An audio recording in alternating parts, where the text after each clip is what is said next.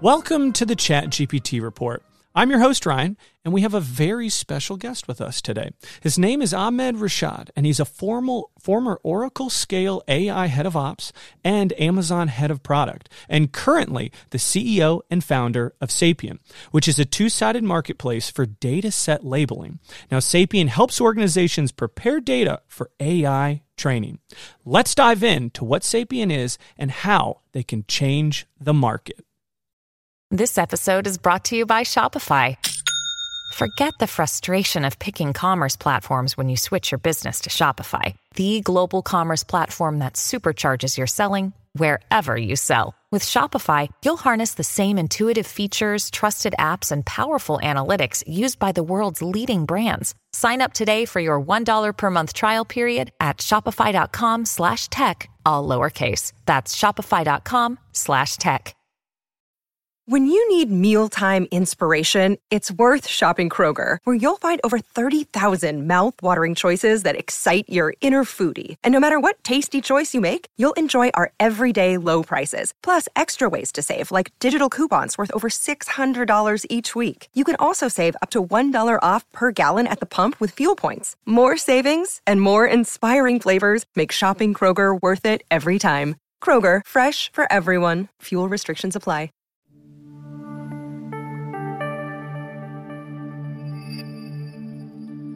Ahmed, thank you for joining us today. Really appreciate it. How are we doing today? Doing fantastic. Thank you for having me.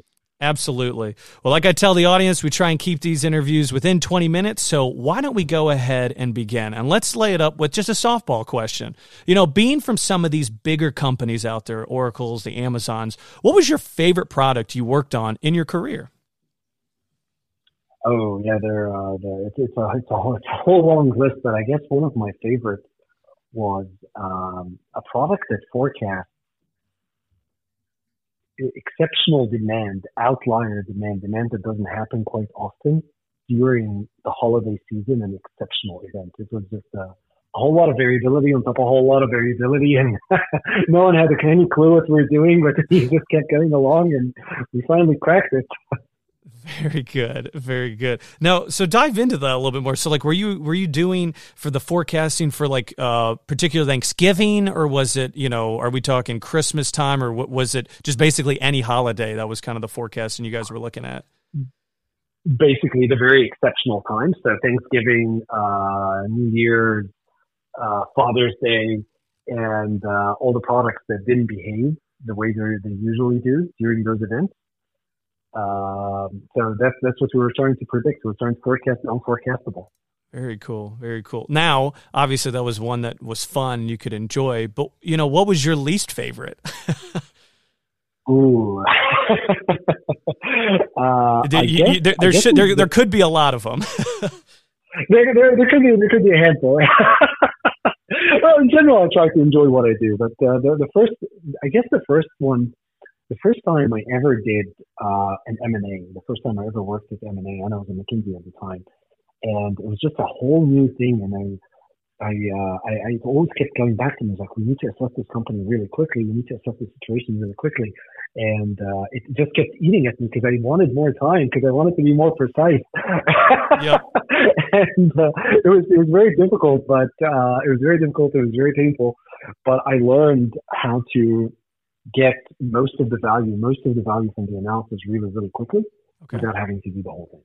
Right. Okay. Very good. So they were telling you to do like a big picture type of thing, and you're like, well, I want to make sure everything's perfect, and who was moving too fast on you there? Yeah, and I had the partner on the breathing down my neck, is like, it needs to be done now. Yep. But I'm not done yet. Yep. Hey, I got to get this done before the weekend, so you're going to have to work into the weekend type of thing, right? Yeah. Very good. Now you're currently, you know, the CEO and head of Sapien.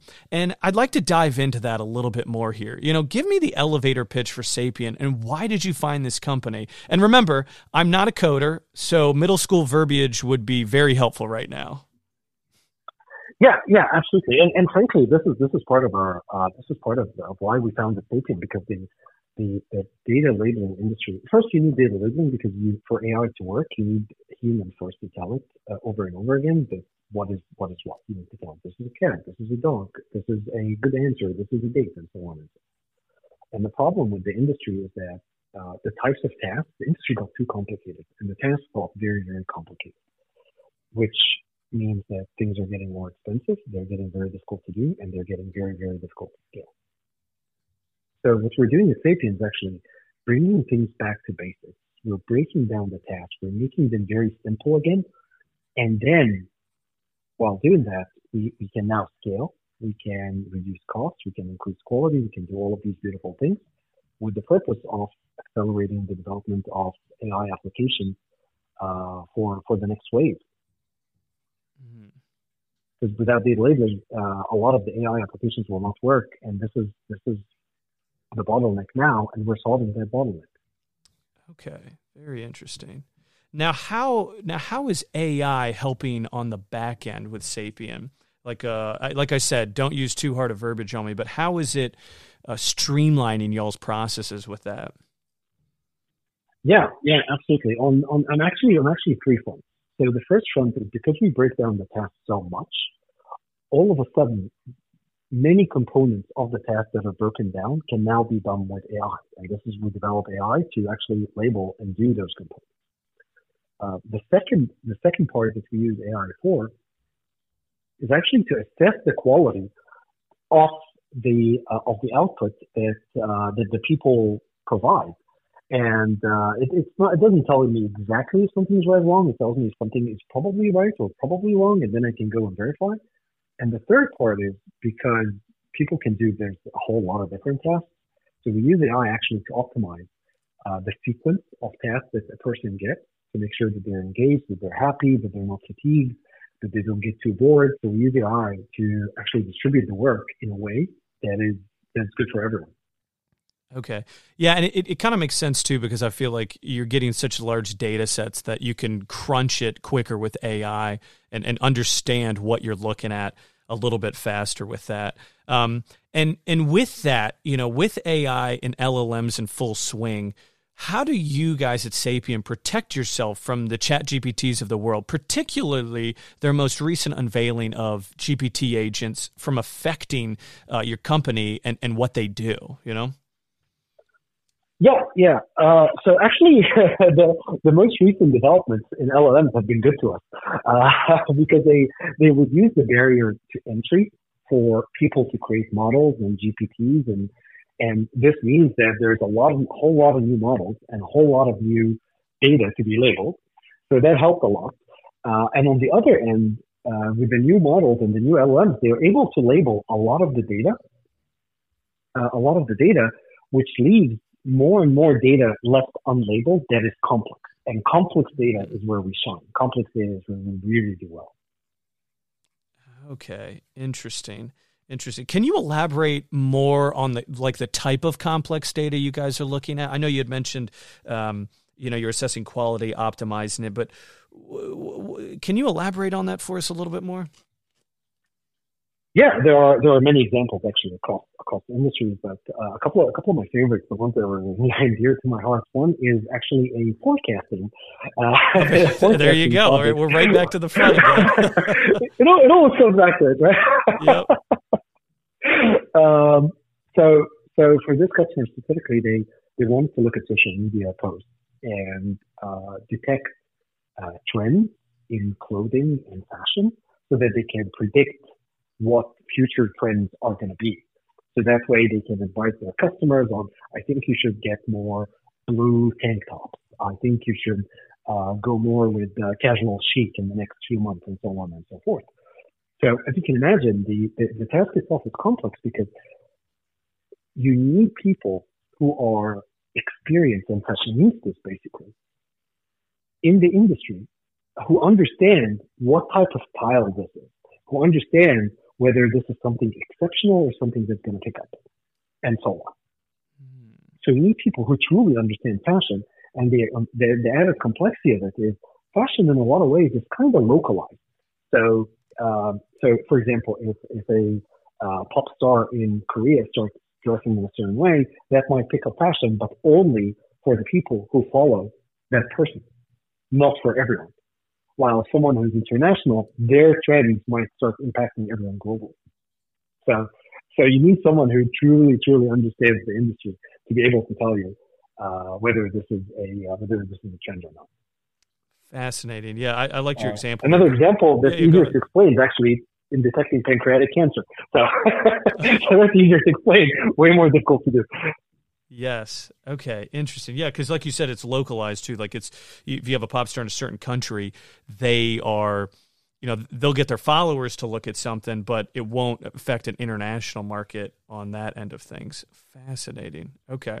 And then, I had to ask this as well because we talked a little bit about Sapien and we talk a lot about our accolades, right? Things that we're good at, but I just to kind of open it up a little bit, what is probably one of your bigger failures in your career that you had, and that you learned from, that you said, hey, I won't make that again, or what lesson did I learn from that? We're all human here. Oh boy, where do I start? So the way I think about it, and the way I set it up with my teams in general, is we are a startup, right? We are trying to build something that is exceptional and doesn't have the right to exist. It is the anomaly. So with that sense, we have to be playing offense, not defense. When you're playing defense, you count how many goals get scored against you. When you're playing offense, you count how many goals you score. So with that in mind, we actually make more mistakes than we get things right. But it doesn't matter as long as we don't repeat the same mistake again, and as long as the mistake wasn't done because we were careless or didn't think about it. So we made a lot of mistakes. One of the mistakes I remember, and I made this mistake actually in two forms. When I first became a manager, and of course, the typical first-time manager mistake, I tried to do everything myself, and of course, that didn't work. So I overcorrected, and I basically started just like directing the work, and I started getting disconnected, and I didn't know what was going on, and it didn't work as well. And it took a while to actually learn and fine-tune that balance between what do I outsource and what do I not. And if I outsource something, I still own it. I'm still responsible for it. But how do I outsource it while making sure that the work gets done properly, and at the same time unlocking the capabilities of people versus trying to just have this as an extension of myself. And it took a while to get to that balance. It's actually a series of mistakes and tweaks and overcorrections. And frankly, I'm still learning. I'm still making mistakes there, and I'm still learning from them. Absolutely. I liked that answer, especially the offense, not defense type of mentality, because if you've ever watched a soccer game or anything like that, you'll notice that on offense, they're constantly making mistakes, right? Because they're trying new stuff, or they're pushing the boundaries of trying to get, to score a goal or to get more points. So I really liked what you said there. I really did. That's very good. Well, Ahmed, like I said, we'll keep it nice and tight. Had a couple questions there. I really appreciate you coming on today, and I am very pleased with the answers we got here today. Guys, remember to check it out. That's Sapien, all right? Now, Ahmed, thank you again. I hope you have a great rest of your day, all right? Thank you very much.